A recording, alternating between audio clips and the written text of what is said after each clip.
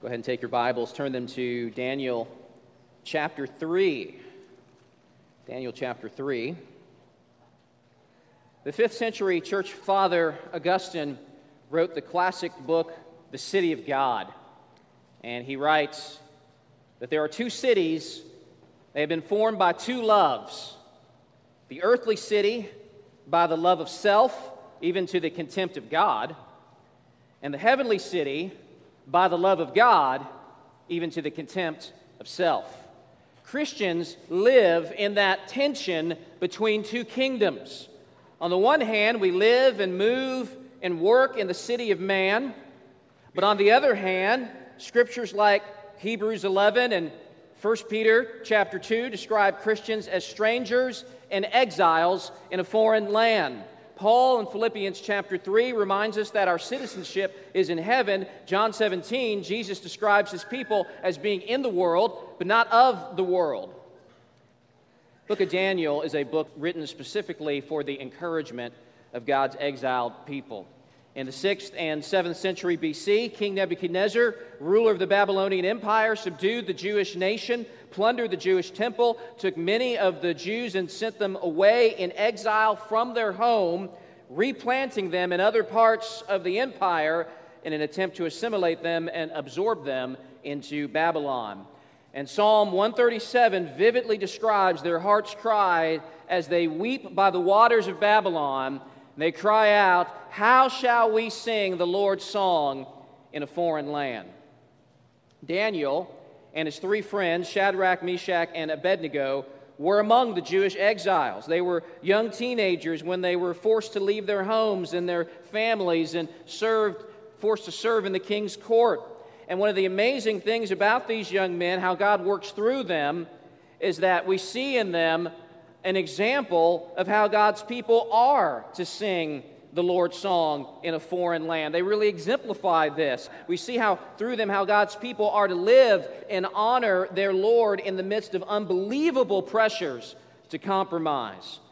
We've already seen this in Daniel 1 and in Daniel 2, and I've already heard from some of you how helpful those first two chapters have been to you. And my prayer is that God's going to speak powerfully to you again here today in chapter 3 when the heat is really turned up, both figuratively and literally in the lives of these young men. So let's see what happens next. Why don't you stand with me now in honor of the reading of the words of our God.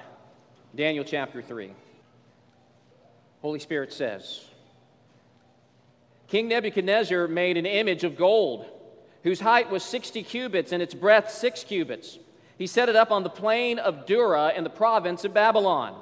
Then King Nebuchadnezzar sent to gather the satraps, the prefects, and the governors, the counselors, the treasurers, the justices, the magistrates, and all the officials of the provinces to come to the dedication of the image that King Nebuchadnezzar had set up. Then the satraps, the prefects, and the governors, the counselors, the treasurers, the justices, the magistrates, and all the officials of the provinces gathered for the dedication of the image that King Nebuchadnezzar had set up. And they stood before the image that Nebuchadnezzar had set up. And the herald proclaimed aloud, "You are commanded, O peoples, nations, and languages, and when you hear the sound of the horn, pipe, lyre, trigon, harp, bagpipe, and every kind of music, you are to fall down and worship the golden image that King Nebuchadnezzar has set up. And whoever does not fall down and worship shall immediately be cast into a burning fiery furnace. Therefore, as soon as all the peoples heard the sound of the horn, pipe, lyre, trigon, harp, bagpipe, and every kind of music, all the peoples, nations, and languages fell down and worshiped the golden image that King Nebuchadnezzar had set up. Therefore, at that time, certain Chaldeans came forward and maliciously accused the Jews. They declared to King Nebuchadnezzar, "O king, live forever.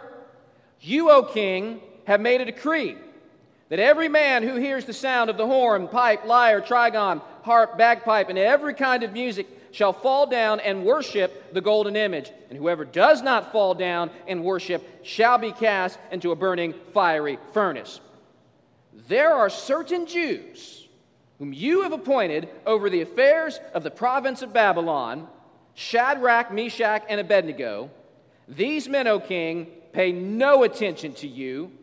They do not serve your gods or the golden image that you have set up." Then Nebuchadnezzar, in furious rage, commanded that Shadrach, Meshach, and Abednego be brought. So they brought these men before the king. Nebuchadnezzar answered and said to them, "Is it true, O Shadrach, Meshach, and Abednego, that you do not serve my gods or worship the golden image that I have set up? Now, if you are ready, when you hear the sound of the horn, pipe, lyre, trigon, harp, bagpipe, and every kind of music, to fall down and worship the image that I have made, well and good. But if you do not worship, you shall immediately be cast into a burning, fiery furnace. And who is the God who will deliver you out of my hands?" Shadrach, Meshach, and Abednego answered and said to the king, "O Nebuchadnezzar, we have no need to answer you in this matter. If this be so, our God, whom we serve, is able to deliver us from the burning fiery furnace, and he will deliver us out of your hand, O king. But if not, be it known to you, O king, that we will not serve your gods or worship the golden image that you have set up."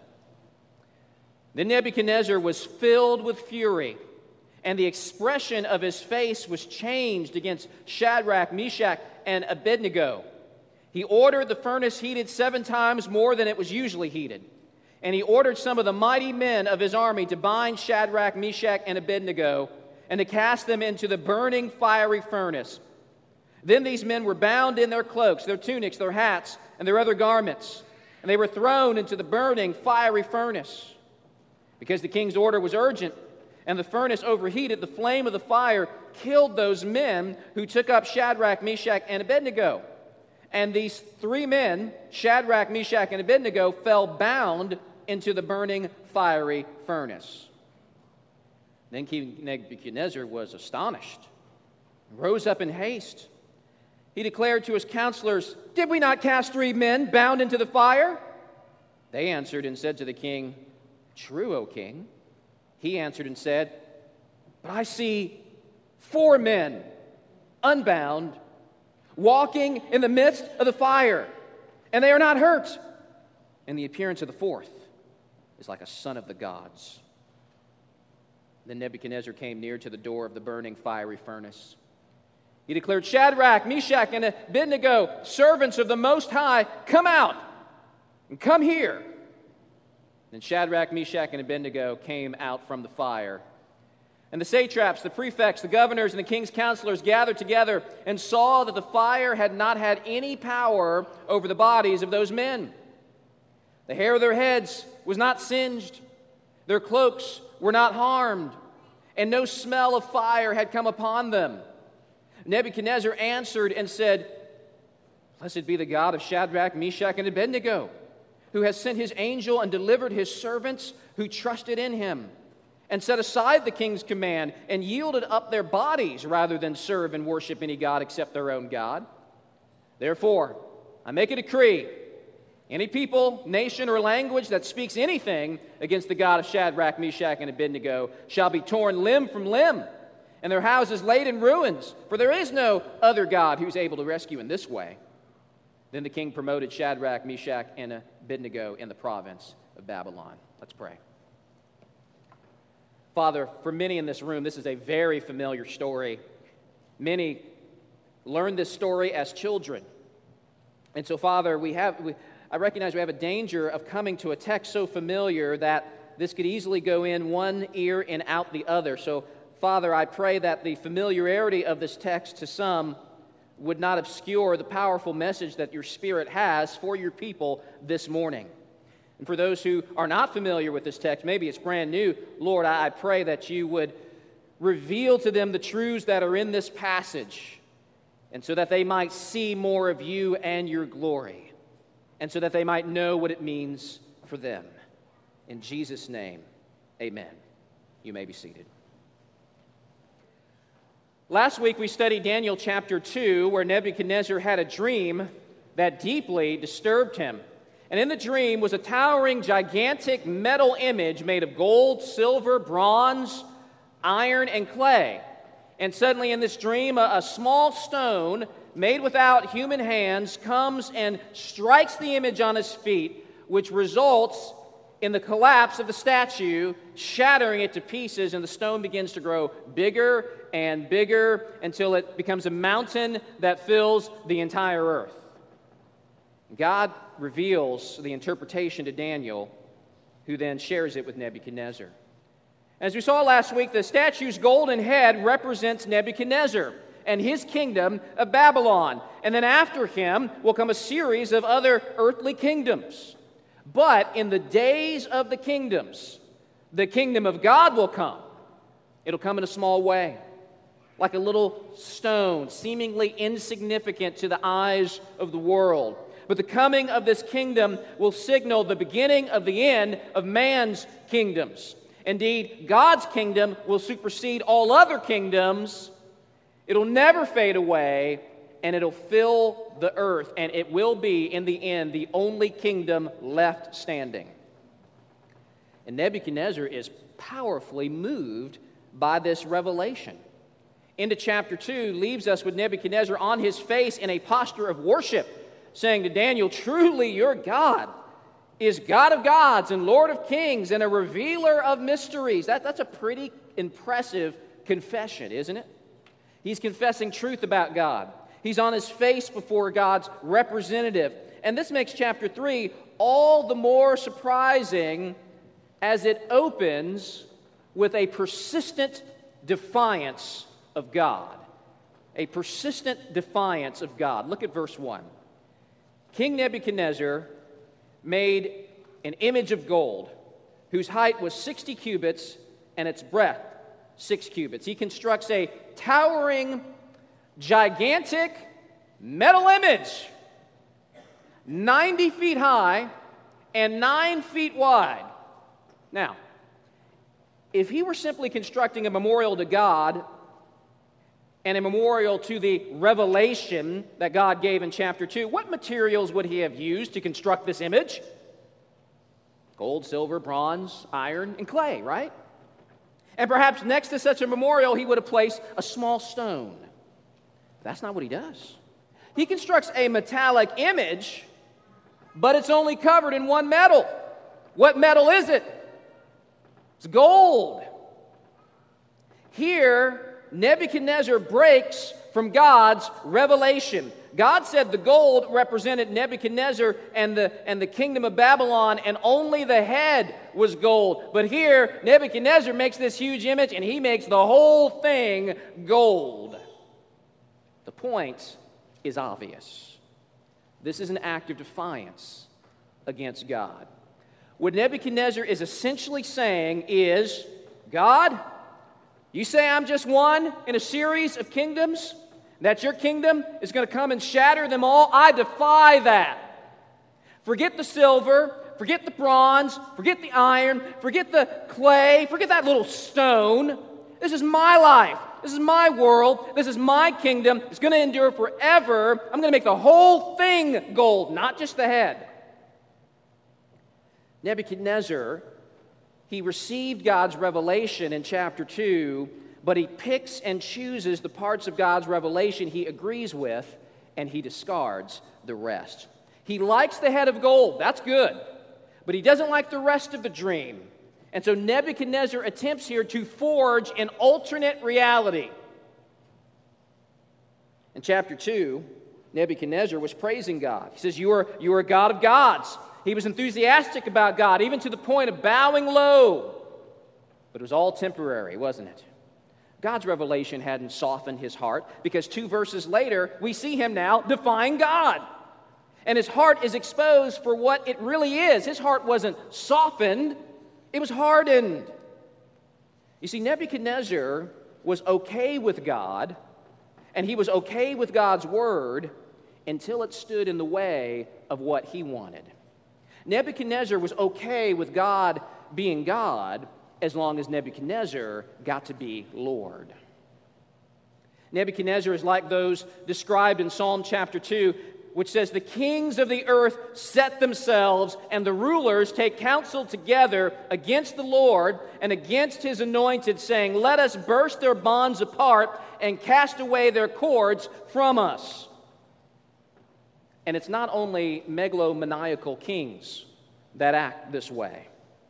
This is the condition of all sinful men and sinful women. Apart from God's work in our hearts, we are all persistently defiant of God's sovereign lordship over our lives.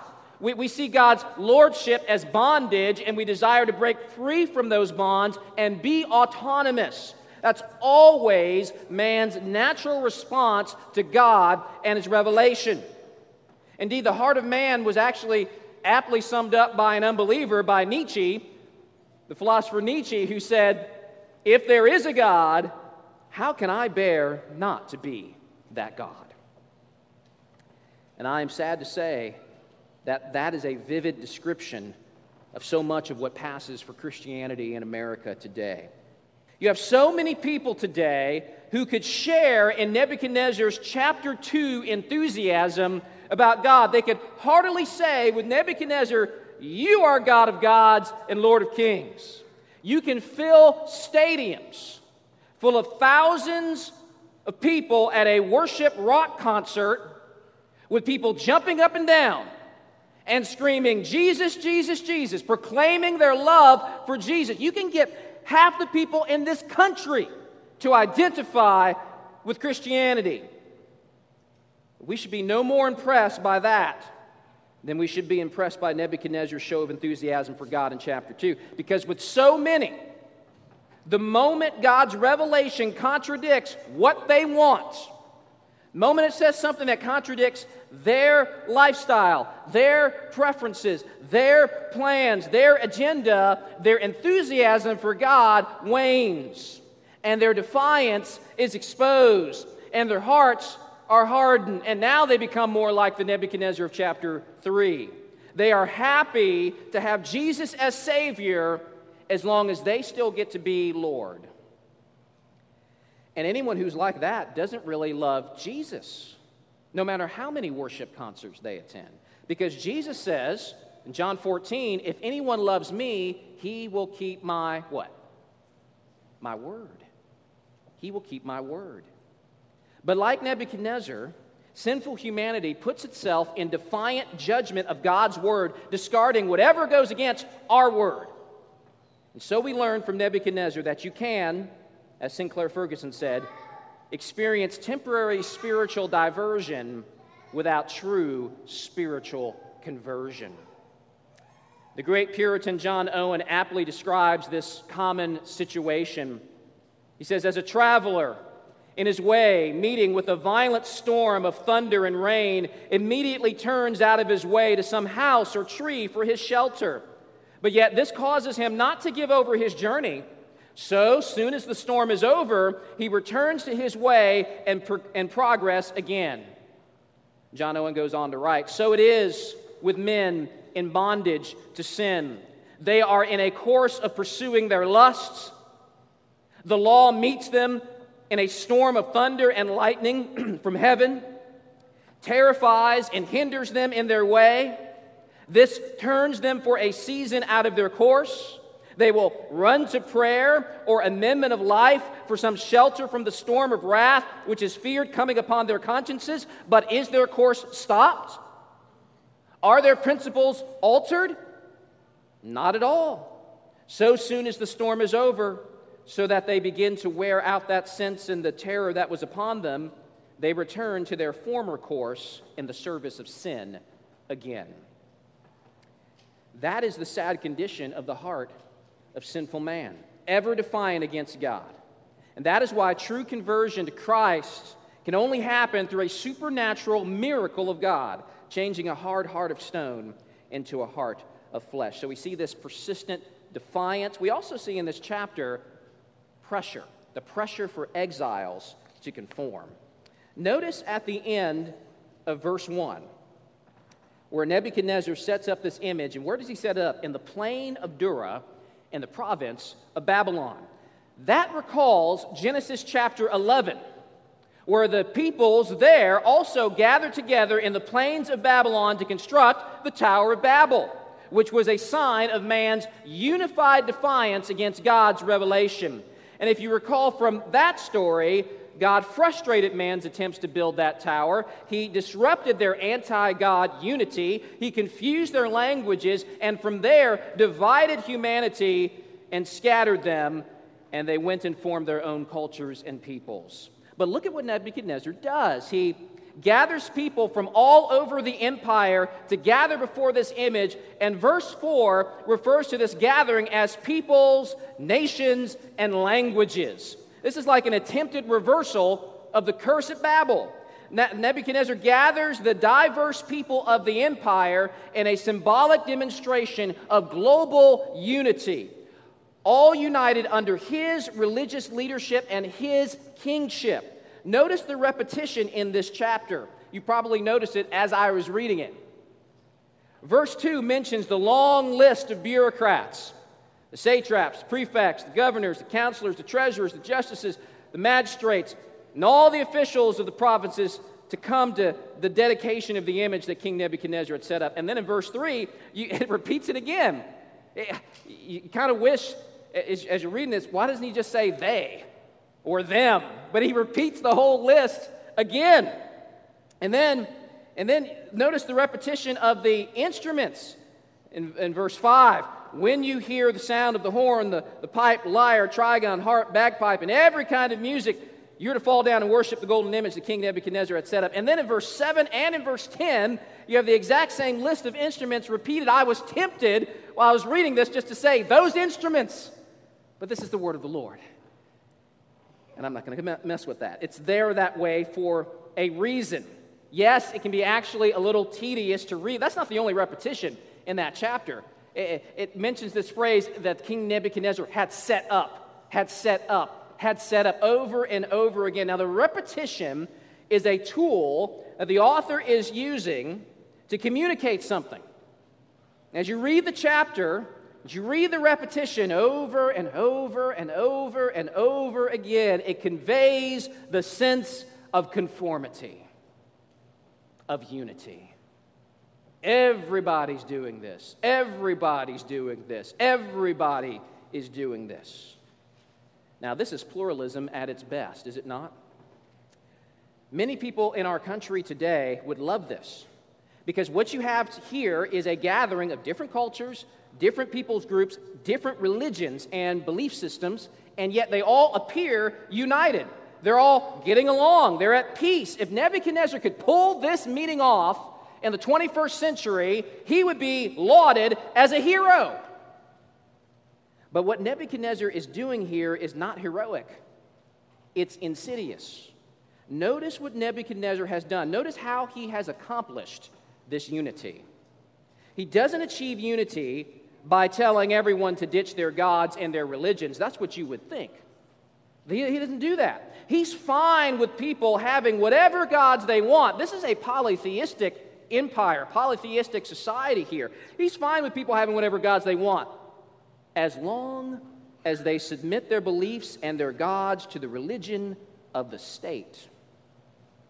If you do that, it will go well with you in Babylon. But refusal to conform, refusal to comply, will bring consequences. You'll be cast into a fiery furnace. You can believe whatever you want. Hey, we're a tolerant nation.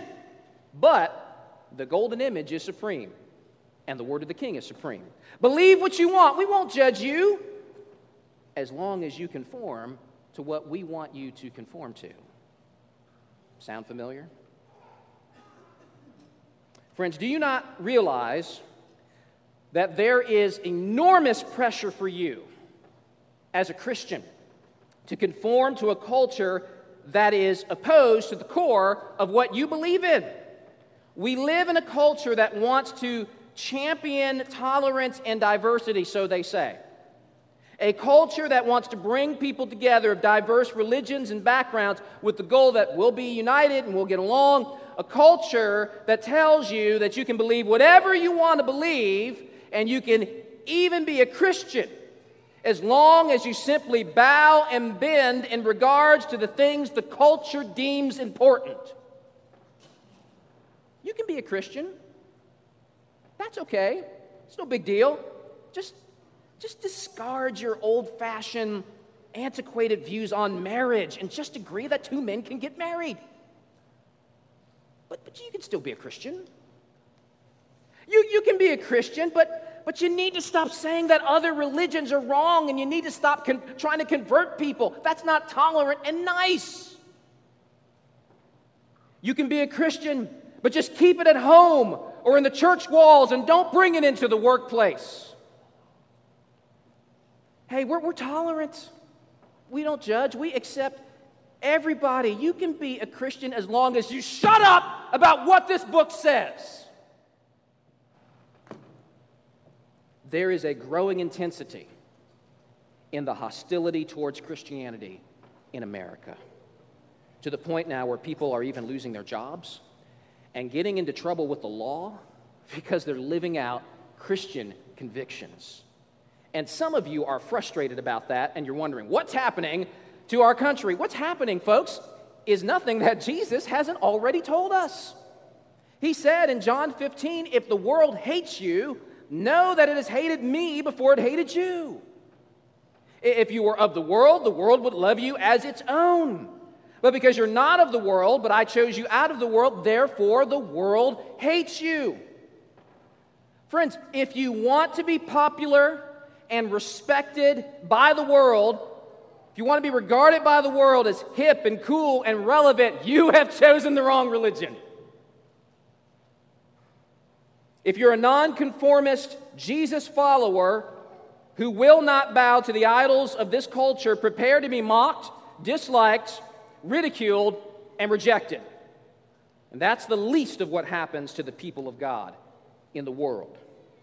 But American Christians are so hypersensitive and weak, we can't even handle that.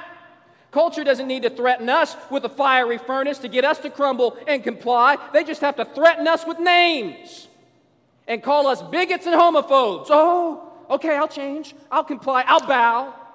And whole denominations have done this. Let it not be so with us. God in heaven, will you give the church in America spiritual backbone and boldness in the face of a culture that is hating us more and more and more? So we see the persistent defiance of Nebuchadnezzar. We see the pressure to conform. We also see here the power to resist conformity. The power to resist conformity.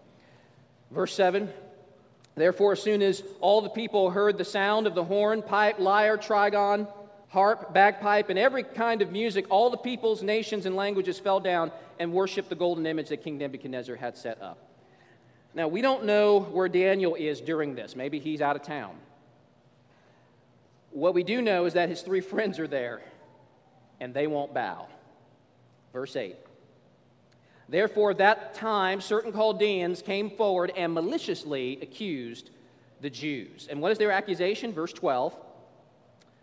There are certain Jews whom you have appointed over the affairs of the province of Babylon, Shadrach, Meshach, and Abednego. These men, O king, pay no attention to you. They do not serve your gods or worship the golden image that you have set up. Text says these men maliciously accuse the Jews. There's ill intent here. They have a grudge against these three men, probably because they're foreigners. They've been excelling in the king's service. Chapter 2 ended with the promotion of these three men, and the Chaldeans are spiteful and jealous of them. These guys are so clever. I love how they play on the buttons. They push the buttons of Nebuchadnezzar here. They know the right things to say. They're so clever. These men, O king, pay no attention to you. They don't serve your gods or worship the image you have set up. They're making it about Nebuchadnezzar. Verse 13. Then Nebuchadnezzar, in furious rage, commanded that Shadrach, Meshach, and Abednego be brought. So they brought these men before the king. Nebuchadnezzar answered and said to them, "Is it true, O Shadrach, Meshach, and Abednego, that you do not serve my gods or worship the golden image that I have set up? Now, if you are ready, when you hear the sound of the horn, pipe, lyre, trigon, harp, bagpipe, and every kind of music, to fall down and worship the image that I have made, well and good. But if you do not worship, you shall immediately be cast into a burning fiery furnace. And who is the God? Who is the God who will deliver you out of my hands, boys?" If there's any doubt what this is really all about, these last words here in verse 15 really should clear everything up for us. Who is the God who will deliver you out of my hands? Nebuchadnezzar sees himself as Lord. He wants ultimate control and sovereignty, and whoever resists his control and sovereignty, he's going to destroy them, and he's going to show everyone who's in charge. He exalts himself above all gods, declaring that no God has the power to rescue them from him. I want you to think about the enormous pressure that these young men were facing. They were maybe in their late teens at this point. Everybody else is bowing. All of their peers, all of their colleagues, most important people in the empire. They look at this mighty statue in front of them. The eyes of Nebuchadnezzar boring into them. They can feel the heat of the furnace nearby. What would you have done?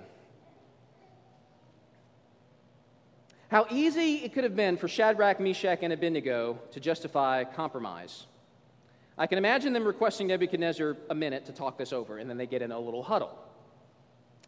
And Shadrach says, "Listen, we need to be sensitive to the cultural situation and a little more tolerant, a little more relevant.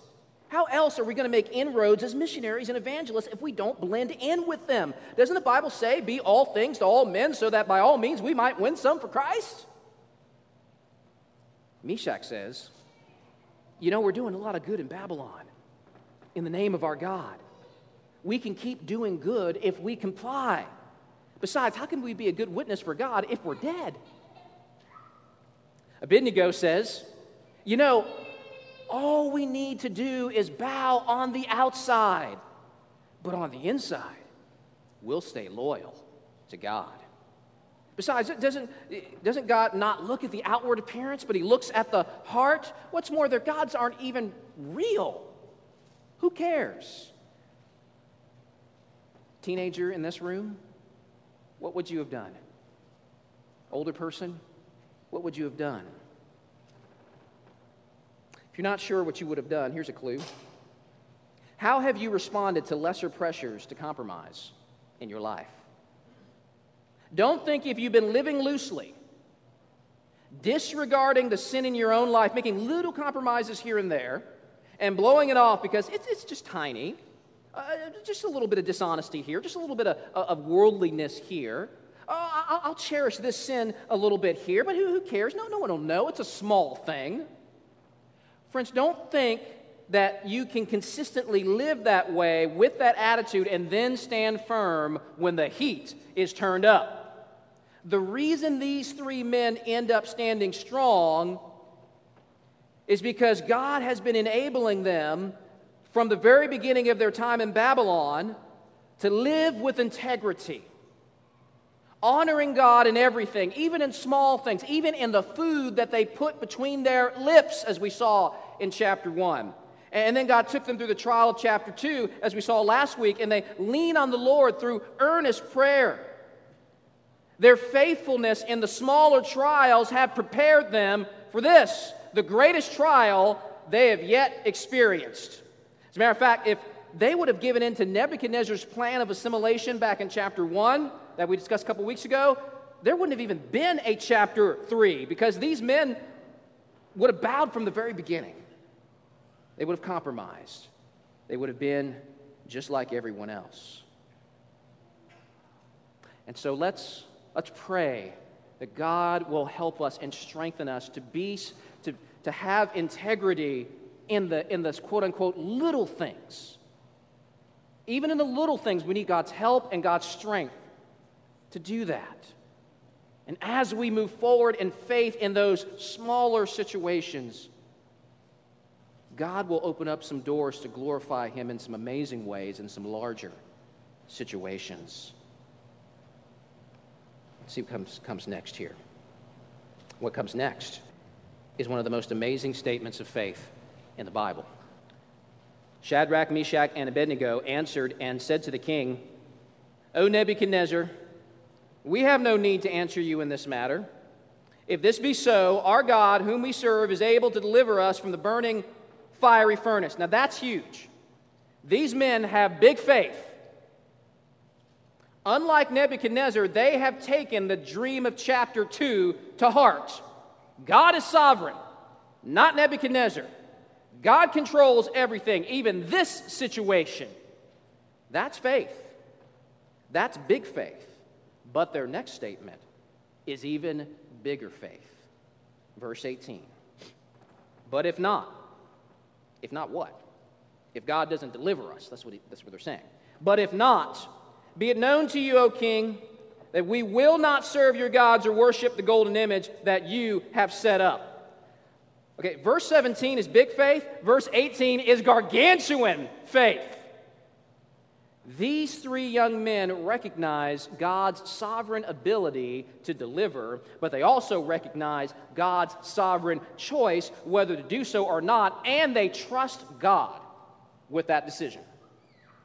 How opposite that is from American health and wealth prosperity gospel preaching today that says that the mark of true faith is declaring what you want and then believing really, really hard that it's going to come to pass, that God's going to give it to you, and then it happens. Whether that is healing of a terminal illness or a larger bank account. That's not faith in God, that's faith in faith, and that's unbiblical. The Bible doesn't tell you to have faith in faith. Have faith in God. Biblical faith is not about having faith to get whatever you want. Biblical faith is trusting a God who will do whatever He wants and believing that whatever He wants is best, even if it doesn't line up with what you want. And these three young men have the kind of faith that not only trusts God with their lives, they also have the kind of faith that trusts God with their deaths. For these three young men, the issue is not about deliverance. It's not about comfort. It's not about safety. It's about God's kingdom and how best they can serve it, how best they can glorify God. These men exemplify the attitude of the Apostle Paul, who said in Philippians chapter 1, "It is my eager expectation that with full courage now as always Christ will be honored in my body, whether by life or by death. For to me to live is Christ, and to die is" what? Gain. How can you put your life on the line for God on the mission field? How can you live faithfully for God, not bowing, not conforming, even in the middle of intense and even violent persecution? Only when you believe that death is gain. Friends, exemplary faith is to believe not in the guarantee of deliverance from the furnace. It is to believe that in following God, there is a greater reward that is superior to any earthly comfort or safety or pleasure in this world. That's the secret to Shadrach, Meshach, and Abednego's amazing obedience to God here. Turn to Hebrews chapter 11. Hebrews 11 is the great Hall of Faith chapter in the Bible. Hebrews 11 features examples of those who have lived by faith. And it tells us that faith is not merely believing that God exists. That was Nebuchadnezzar. Nebuchadnezzar believed that God exists. Biblical faith is more than that. Hebrews 11:6 tells us that faith is believing also, believing that God exists, obviously, but also that in seeking God, there is great reward and great gain. That is faith. Hebrews 11 starts by recalling godly men like Abel and Noah and Abraham, men known for their incredible obedience and faith in God's promises. But look what it says in verse 13. These all died in faith, not having received the things promised, but having seen them and greeted them from afar, and having acknowledged that they were strangers and exiles on the earth. Oh, look, there's those words again. Strangers and exiles. And what was it that motivated these saints of old to live as God's people, even though it meant being strangers and exiles in the world? We go down to verse 16. It says, "But as it is, they desire a better country, that is, a heavenly one. Therefore God's not ashamed to be called their God, for he has prepared for them a city." There is a city of God that has been prepared for the people of God, a homeland superior to anything in this present age. If you go down a few verses more, it speaks of Moses. Verse 24, it says, "By faith, Moses, when he was grown up, refused to be called the son of Pharaoh's daughter, choosing rather to be mistreated with the people of God than to enjoy the fleeting pleasures of sin. He considered the reproach of Christ greater wealth than the treasures of Egypt, for he was looking to the reward." You think about that. Moses was a prince of Egypt. He had access to all the treasures and pleasures of Egypt, and he turns his back on them. That's an act of faith. He believes that in abandoning Egypt and becoming a stranger in exile for God, he's going to receive a treasure in God that far exceeds anything he could have enjoyed in Egypt. Go down to verse 32. "And what more shall I say? For time would fail me to tell of Gideon, Barak, Samson, Jephthah, of David and Samuel and the prophets, who through faith conquered kingdoms, enforced justice, obtained promises, stopped the mouths of lions, quenched the power of fire." Stop there. Quench the power of fire? That's Shadrach, Meshach, and Abednego. It was their faith that quenched the power of fire. But it wasn't faith in faith. It wasn't a faith that assured them that God would save their lives. Instead, in the context of Hebrews 11, we now know that it was a faith that assured them that whether they live for God or whether they die for God, that having God was better than anything else the world could offer.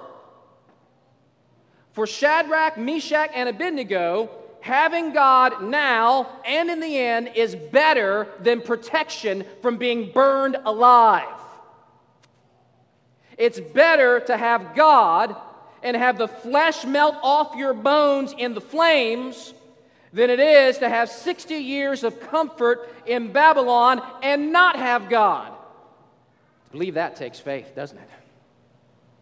And so my response, I pray alongside that man who came up to Jesus and said, "Lord, I believe, help my unbelief. Help me to believe that more." And I hope you pray that too. These men believed what Jesus would say later on about the kingdom of God, that it is like treasure hidden in a field, which a man found and covered up, and then in his joy he goes and sells all that he has to buy that field. And the point of that parable is that the value of having God and being part of his kingdom far surpasses the value of anything you might lose in the process of receiving the kingdom. These three young men believed death was gain, and that if they were incinerated in the furnace, things would only get better for them. It was a win-win situation. In Harbin's Church, you will never be able to live for God with radical, countercultural, non-conforming obedience to God until you believe that death is gain. Father, help us believe that. The final thing we see here is the preservation of God's people. Shadrach, Meshach, and Abednego are bound and thrown into the furnace. It's so hot that Nebuchadnezzar's henchmen are incinerated. But look what happens to the three Jewish men, verse 24. King Nebuchadnezzar was astonished and rose up in haste. He declared to his counselors, "Did we not cast 3 men into the fire?" And they answered and said to the king, "True, O king." And he answered and said, "But I see 4 men unbound walking in the midst of the fire, and they're not hurt, and the appearance of the fourth is like a son of the gods." There's some debate about the identity of the fourth man. Could he be an angel? Or could he be, as many believe, a pre-incarnate manifestation of the Lord Jesus Christ? Regardless, what is obvious is that you have a physical manifestation of the presence of God in the midst of his people in a time of great need. That's the big takeaway, that God is with them, and God sustains and preserves them. And what's also amazing, you see in verse 27, it says, "And the satraps, the prefects, the governors, the king's counselors gathered together and saw that the fire had not had any power over the bodies of those men. The hair of their heads was not singed, their cloaks were not harmed, and no smell of fire had come upon them." That's amazing.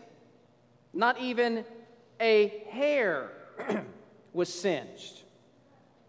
God had fulfilled, literally, in that moment, his comforting promise to the exiles in Isaiah 43, where God said, "Fear not, for I have redeemed you. I have called you by name. You are mine. When you walk through the fire, you shall not be burned, and the flame shall not consume you." And notice in that promise that God doesn't promise that his people won't go through the fire. Trials and afflictions will be a part of the experience of God's people until the very end of the age. But what does God promise in Isaiah 43? What's the greatest part of that promise that I just read to you? He says, "I will be with you." The promise of his presence. It's his presence that will strengthen and sustain and preserve his people through whatever affliction they may be called to face. God's commitment to be with his people is ultimately expressed in the coming of Christ, who is called Emmanuel, which means God with us. Jesus Christ, God the Son, came into a world full of sinners.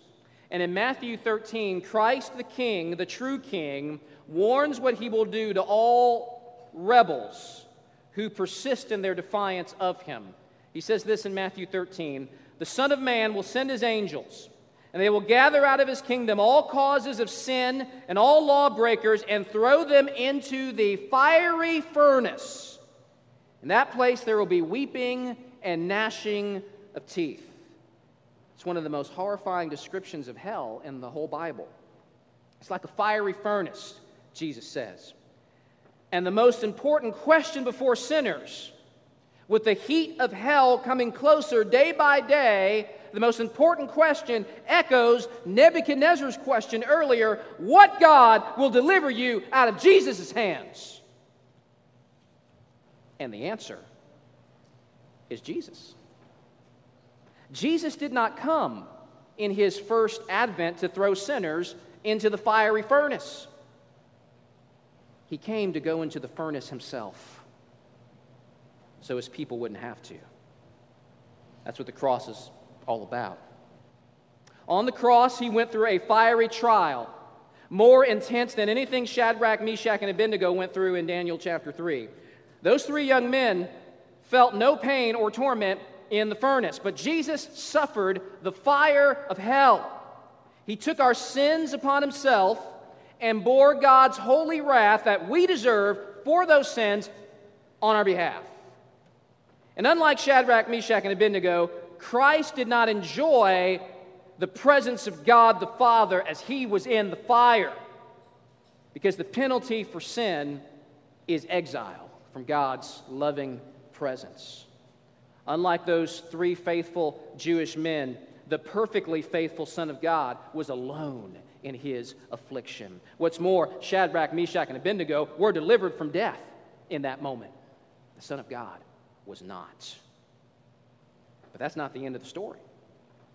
Having paid the price for our sin, all who trust in Jesus alone for salvation will be forgiven, and they need not fear the fiery furnace of hell. And because he rose from the dead, all who trust in him have the assurance that death is not something to be feared, it's something to be conquered. That's why Jesus can make this amazing promise in Luke 21. He says this to his disciples. This is incredible. I love this. He says, "You will be delivered up even by parents and brothers and relatives and friends, and some of you they will put to death. But not a hair of your head will perish." Think about that one for a moment. That's incredible. You may die, but not even a hair of you will perish. While in Isaiah, God promises to preserve his people through the fire in Babylon, while Shadrach, Meshach, and Abednego came through the fire without even a hair singed, he now promises to preserve his people even when the worst of all afflictions comes, death itself. He says, not a hair of your head will perish. All the people of God have to look forward to in the end is resurrection from the grave and everlasting joy with the Father forever.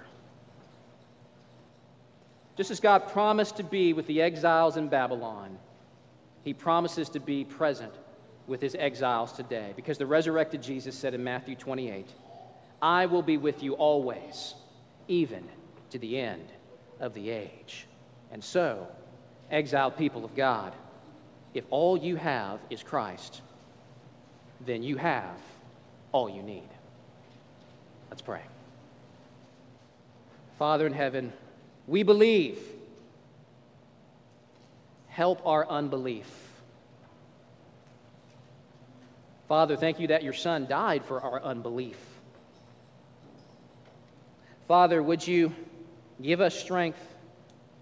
Would you increase faith in our lives so that when the heat is turned up through fiery trials, through pressure to conform, through all kinds of troubles and temptations, that we may stand firm and cling to you, not having faith in faith, but having trust in you, that you will hold us fast, and that if we have you, we have everything that we need. Prayed in Jesus' name, amen.